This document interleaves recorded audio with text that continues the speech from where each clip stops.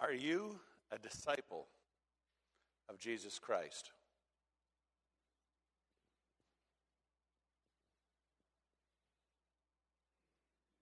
Are you a follower of Christ? Are you an imitator of Jesus? Are you a disciple of Jesus Christ?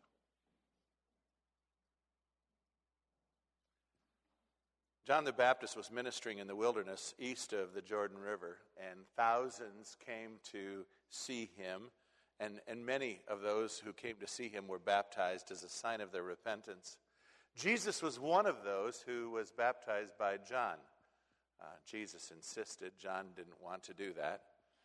Then the other texts tell us that immediately the Spirit drove him into the wilderness, and Jesus spent the next 40 days being tempted of the devil. His temptation ended, his victory assured. Jesus now returns to the site of John's baptizing. When John tells the story of Jesus' baptism, just in the verses previous to what we read now, he tells it past tense. It's John's story of what had already happened, and so the time frame is a little different. If you do a casual reading of John 1 and say, where's the 40-day temptation? There must be a problem here. Well, it's a deal of the 40-day temptation took place. Now Jesus is back, and John now tells the story in past tense in the text of Jesus' baptism, saying, and you know what? I think this happened many times. Not that Jesus was baptized many times, but that John told the story many times.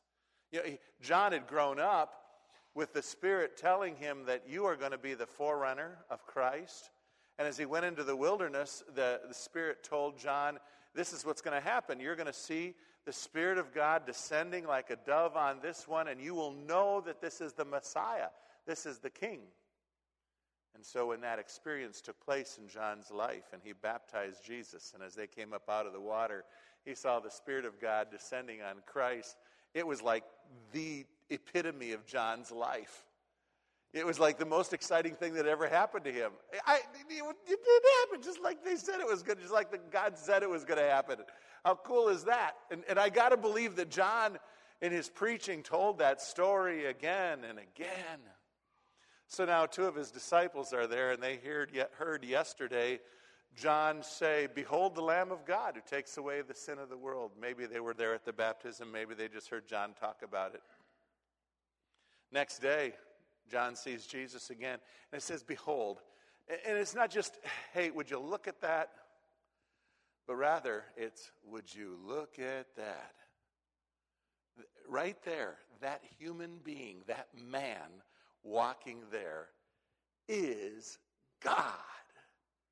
He is the Lamb of God who takes away the sin of the world.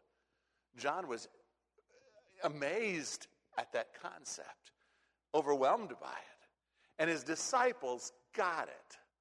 The two of them, I believe, one the text tells us is Andrew. I think the second one is the author of this text, because John the Apostle never refers to himself by name. He always gives some incognito thing where he doesn't talk about himself, but obviously it was an eyewitness, and so who else would know this? And so the other person talked about must be John. And so I think it was Andrew and the Apostle John. And as John's agenda became clear to Andrew and John that this was the Messiah, you should follow him, these two disciples of John the Baptist began following Jesus. They began tailing him. Jesus, realizing that the two were following him, turned around and said, what do you want? What do you seek? These are the first words of Jesus as recorded by John in this gospel. What do you seek? What are you looking for? What do you want? Isn't that interesting? That God would ask seekers, what are you looking for? What do you want? It reminds me of where we were in our discipleship class today, where Saul is smitten down by the bright light, and he turns to Christ in that moment and says, who are you? As if to say, hey, I need to know details here. I need to know who's this that could knock me down and speak to me like this. So Jesus reciprocates. What are you looking for? What do you seek? And John and Andrew said, well, we'd like to stay with you. We'd like to know where you're sleeping. We'd like to know where you're staying. It was about 4 o'clock in the afternoon, and Jesus said, come and see. And so they came to the place where he was staying, and they spent that evening with him. There are a lot of important details missing, like what was for dinner. That's always important to me. You know, it's a hereditary thing. Grandma Curtis, her letters, she always told what she ate, you know. And I don't know why I, at Bible college, 300 miles away from her, needed to know what she had for supper and whether or not it settled her stomach well, but it was in her letters. And so as I read this text, I say, what did they eat? Maybe more importantly, what did they talk about? What was it that happened that night that would radically transform Andrew and John's lives for the rest of eternity? But something happened that night. In the conversation, I don't know how long they stayed up. I don't know who did most of the talking. But I do know this. When they woke up the next morning, John and Andrew were convinced that this was the Christ, so much so that I believe they both went, although the record only tells us that one did. I think John went and found James. That's not in the text, but I think John went and got James and said, James, this is it. And James becomes a believer, so much so that Herod Agrippa will kill him many years later. But the text tells us that Andrew goes and gets Peter, his brother. And notice what Andrew is convinced of in the text. He says, Peter, we have found the Messiah. We have found the anointed one. We found the one that Moses talked about and said was greater than he was. We found the one that Isaiah talked about that would be born a king, a wonderful counselor, the mighty God, the everlasting Father, the Prince of Peace. We found the man who Zechariah said would ride in triumphant in a donkey, as only the King of Israel would ride into the Zion. We found him. We know it's him. This is the man who will thunder out at Pentecost. Andrew found his brother. I think Andrew reveals strongly his theology and looking forward to the kingdom when he says, we have found the Messiah. Jesus now, with these four, I believe, John, James, Andrew, Peter, determines to head back home. Back to the north shore of Galilee, where he is kind of relocated. Nazareth, if you would think about the Sea of Galilee looking a little bit like the Sea of Winnebago. All right. The pond that we have here. If you think about a map and you would put, say, about maybe Wapaka's too far. Beyond Winneconne, though, on the way, maybe somewhere in the neighborhood of what's next on the way. Fremont, that might have been about where Nazareth was, if you look at Winnebago. So it's kind of in relationship to that. Bethsaida, where the guys were from, would be over about where the Jordan comes into Galilee at the north side, a little bit like the Fox leaves Winnebago on the north side. And so if you think about where the Fox leaves Lake Winnebago, that's about where Bethsaida was in relationship. And that's the hometown of Andrew and Peter. They're going to end up doing the fishing business in Capernaum. That's where Peter has established his business. And they'll end up spending most of their time there over the next 3 years. But now Jesus decides to go home because in that distance in that area where we might think in relationship to Winnebago from, say, Fremont over to Kaukauna, it was a place of zealousness.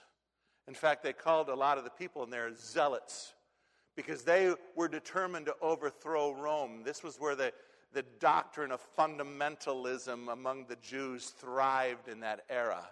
They were believers and they were looking forward to the king coming back, the king that would establish things and kick Rome out of Israel and make things right. And they ate differently up there. Than they did down in Judah. And they just everything. It was home. It was home cooking. And so Jesus now determines to go back to Galilee to establish his business of ministry. But before he does so, the Bible says Jesus found Philip. There's not a whole lot in the New Testament about these guys, but John makes a point in this gospel that we would know that they found them. And Jesus finds Philip, I think probably hanging around the ministry of John the Baptist. In the next chapter, we're going to learn that these disciples go with Jesus to a wedding. Now, you often don't go to weddings uninvited. Why are you here? Well, I'm a friend of a friend of a friend. No. You go to a wedding, especially one where there's food and you're invited to the dinner because you were a guest. I don't think it is surprising to me that Jesus' disciples from the north side of Galilee would also be invited to the same wedding that he was invited to from the north side of Galilee. So Jesus finds Philip, probably also from Galilee, probably also a disciple of the Baptist. He finds Philip and he says, "Follow me." Philip goes and finds somebody else. It's interesting to note in this that Andrew and John volunteered to be disciples of Jesus. Peter was recruited by by his brother. Philip was drafted. Philip now finds Nathanael. Note the claim that Philip makes of Jesus. He says, "This is Jesus of Nazareth, the one that was spoken by Moses." Nathanael doubts. Smart man. Wonders whether or not the promised king could come from that place where Gentiles lived with Jews. And so if the Gentiles live there, that's not a good thing. And if the Jews were living there with Gentiles, they must be compromising Jews. So how in the world could they live there? Jesus now tells Nathanael the very thoughts of his heart. Can you imagine someone walking up to you today and said, "Hi, it's good to meet you." And they tell you your name and you say, "How do you know me?" You know, I'm getting to that age where I can meet new people again. So Jesus goes up to Nathanael and greets him and says, "Hi, I know you." And Nathanael says, "How do you know me?" And he says, "Well, yesterday when you were sitting under that fig tree, this is what you were thinking about." And Nathanael wisely says, "You've got to be God." Because the only person who could possibly know what I was thinking about yesterday while I was sitting underneath the fig tree would be God. That's it. Nobody else could know that. "You must be the Messiah." He says, "Rabbi, teacher." Had he heard Jesus teach? I don't know. I don't think so. I think it was probably more of a term of respect. Throughout the Bible, you don't find much about this guy Nathanael again, except that there's a guy named Bartholomew listed in the other Gospels. Matthew, Mark, and Luke all call this a guy Bartholomew that's not talked about in John. This Nathanael is with the Galileans, the 6 of them, in John chapter 21, when Jesus appears to them in the north shore of Galilee after his resurrection. Most believe that Nathanael and Bartholomew are the same people. Same people, same person. That they are one. I have a first cousin. I call her Sid. Her name is Tamara. She is today a 55-year-old, 56-year-old office manager in a high skyscraper-type place downtown Minneapolis, Minnesota. She tells IRS lawyers what to do. But when we get together at Thanksgiving, I call her Sid. Why? Because that's what we called her. So why in the world did John call Bartholomew Nathanael? Well, they both grew up in the north side of the Sea of Galilee, and I don't think there has to be a line drawn to understand that what John called Nathanael was different than what everybody else called Bartholomew. I mean, everybody else, I remember the first time I called Sid at Thanksgiving in front of her then 5-6-year-old boy, he looked at me like, "What's wrong with you?" And Sid goes, "That's that other weird name, right? Sorry." And I said, "Ooh, should I call you Tammy?" And she goes, No, don't worry about it. So John calls this guy Nathanael. I think the other guys call him Bartholomew. Jesus tells Nathanael that he will see very God. I believe for the next 3 years, Nathanael saw God in the flesh and is now present in that great throne room, seeing God there. John and his brother James, Andrew and his brother Simon, Philip and his friend Nathanael, perhaps all greatly influenced by the ministry of the Baptist, perhaps all reared in the zealous region of the North Shore of Galilee, these 6 are the first disciples of Jesus. Again, I ask you this morning, are you a disciple of Jesus? When I asked, I saw some people slowly think a little bit. Some of you a little quicker nod, some of you not so much.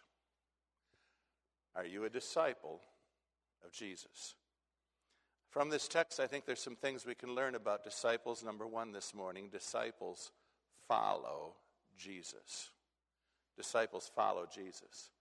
Note in the text, if you will, that word shows up in verse 37, which says they followed him. One of those that followed him, verse 40, and again in verse 43, when Jesus actually calls Philip, he says, follow me. Disciples follow Jesus. They tailed him. They watched where he went. They then went where he went. And notice in verse 39, not only did they follow him, but they followed him to the point that they remained with him. They were known to be people who spend time with Jesus. They followed him to Galilee. They accompanied him to the wedding in Cana, it says in the next chapter. They ate where he ate. They ate what he ate. They slept where he slept. They helped in his ministry. They preached the kingdom that he gave them to preach in obedience to his command. For 3 years, they listened to him. For 3 years, Jesus was the very center of their existence. No, not for 3 years. For the rest of their lives. They followed him. They followed him until some of them died following him. That was their purpose. If you are really a Christian, you will follow Jesus. If you have been converted, if the Holy Spirit is dwelling inside of you, this will be something that marks your life. You will follow him when you eat. You will acknowledge his presence when you sleep. You know, one of the advantages of getting to be an older male is I have opportunities to pray throughout the night that I never had before. I'm serious. I've actually begun to thank God that he wakes me up, or that my body wakes me up multiple occasions during the night. You know, I used to get ticked about it. There I am again. You know, it's 11:30. Now it's 1:30. Now it's 3:30. That's a bad night. I'm sure you guys all want to know about my habits. I wake up, get back in bed, and I say, let's pray for the missionaries this time, or let's pray for marriages this time. And you know, praise God, it doesn't take me long, and I'm sleeping again. I'm sorry, I fall asleep praying for you often. You follow him. Well, why do I pray for you and for others in the middle of the night? Because I've determined to do so. It's a whole lot better than being mad about getting up, right? It's a whole lot better than worrying about, what's going to happen next. But a decision to follow means a decision to do certain things, like pray for people in the middle of the night. And so I do because I've chosen to do so, a follower of Jesus. It says, there he is, that is God, I'm going to follow him. I'm going to emulate him. I'm going to choose to copy him. Let me ask you, where is the best place? Those of you who are part of Trinity Baptist Church, you know the answer to this. Where is the best place to learn of Christ? And how much time were you in that book this week? Are you determined to imitate Jesus? Are you determined to know him? Number 2, disciples follow Jesus. Disciples experience Jesus. Experience. I'm maybe stretching that a little bit, but I take it from verses 36 and 39 rather, and 46, where Jesus says, come and see. Disciples respond to the invitation to investigate, and they experience the Christ. Discipleship is not a class. It is not a study. It is not a correspondence course. In fact, I don't believe discipleship can be learned in the classroom. Discipleship, it must be lived. It is experiential. You cannot know Jesus until you have followed his command to come and see. It is not enough to know about him. You must follow him yourself. You can watch other people follow Jesus. You can imagine what it would be like to be a follower of Jesus. But until you have set your affections, you've chosen in your head, I'm going to follow him, and you've begun to experience what that walk, what it means.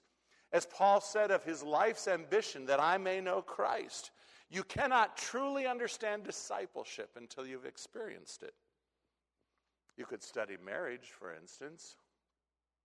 But to know marriage, you must experience it. You could study fatherhood. You could read books about being a dad. But you have no clue. Until 30 years ago, a weight fell upon me on my way home from the Mendota Hospital. And for the first time in my life, I knew that whatever I did for the rest of my life would mark someone to whom I had given my name. Discipleship is like that. Until you've become a father, you don't really know what it's like. Until you've been married, you really don't know. But until you have followed Jesus, you have set your affections on him, you have determined, this is the way I will live. It's going to change your marriage, folks, if you decide to follow Jesus. It'll transform the way you treat your children if you decide you're going to imitate Christ. It will change what school you go to. It will change how you educate your children. It will change everything about your life if you decide that you're going to experience Jesus Christ, to know him, to follow him, to obey him in everything. Come and see. I see in this text, thirdly, that discipleship means more discipleship. Disciples make more disciples. They so believed the Messiah that they excitedly told others about what they had believed. John and Andrew find their brothers. Philip finds Nathanael. I read this story and I immediately begin to make excuses of why I don't excitedly tell others about Jesus.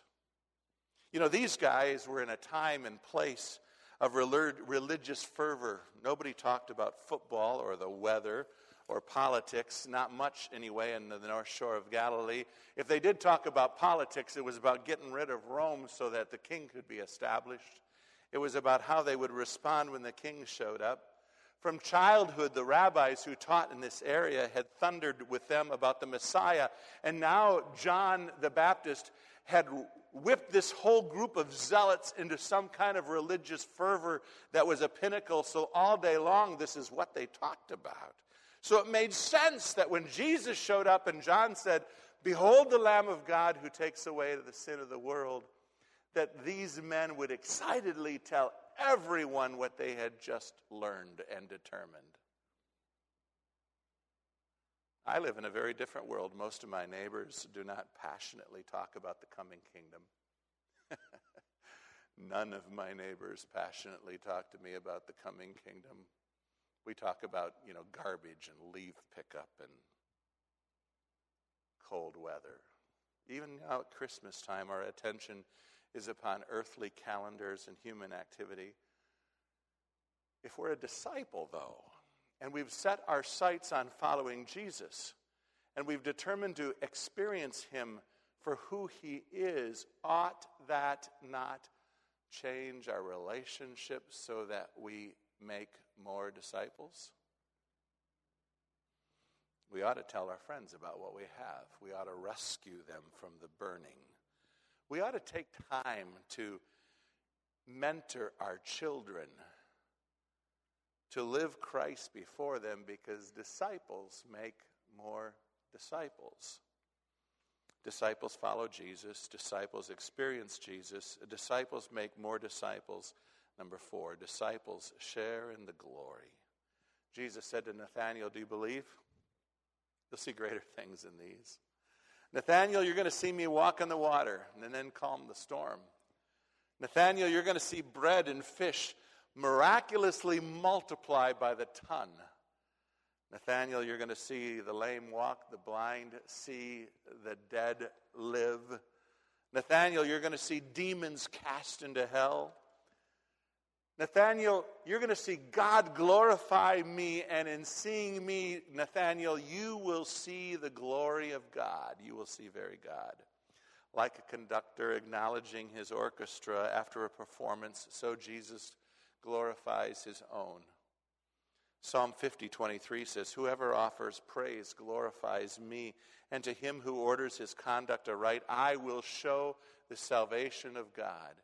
A passage we were in 2 Thessalonians just a few weeks ago, 2 Thessalonians chapter 1, beginning at verse 10, I read, "When he comes," talking about the physical, literal return of King Jesus to this planet, "when he comes in that day to be glorified in his saints and to be admired of all those who believe, because our testimony among you is believed. Therefore we also pray for you that our God would count you worthy of his calling, and fulfill the good pleasure of his goodness and the work of faith with power, that the name of our Lord Jesus Christ may be glorified in you," and here it is, "and you in him." I'm going to glorify Jesus Christ? How in the world is that possible? And here's a bigger one. He's going to glorify himself in me? Yeah, that's not going to happen. Next phrase, "according to the grace of our God and the Lord Jesus Christ." You, my friend, if you were a believer in Jesus Christ, ought to be a disciple. Everything I've said today ought to apply to you. And if you would say, number one, can't happen. Number two, is it worth it? I would propose to you that by grace it can happen, and to doubt it is to doubt God. And number two, is it worth it? Are you serious? Are you serious? Should we check with Nathanael today? Should we ask Peter? What was the best day of your life, Peter? The day you denied Christ, or the day you preached at Pentecost? Again, I ask, are you a disciple of Jesus Christ? Am I? Oh God, work in our hearts. Help us to seek you. Here it is Christmas, and we're surrounded by so much. May we, with Paul, say that I may know him. May we respond to the invitation of Christ to come and see. May we determine with the Galileans to follow. I'd ask you to keep your heads bowed and your eyes closed, and for a moment or two to consider what you've heard today and what the Holy Spirit may be trying to tell you. Are you a follower? Do you trail Christ like some kind of a private eye? Where's he going now? What's he doing today? How is he affecting her life today? How is he working in my wife today? What is Jesus doing now with my husband? Huh? Are you looking at him? Are you determined to follow him? Are you looking at his word to find out who he is? You can't just fabricate this. God has told us who he is. Are you following Jesus? Are you a disciple? To the extent you say, "Oh God, I don't think so," is that not sin? What are you going to do about it?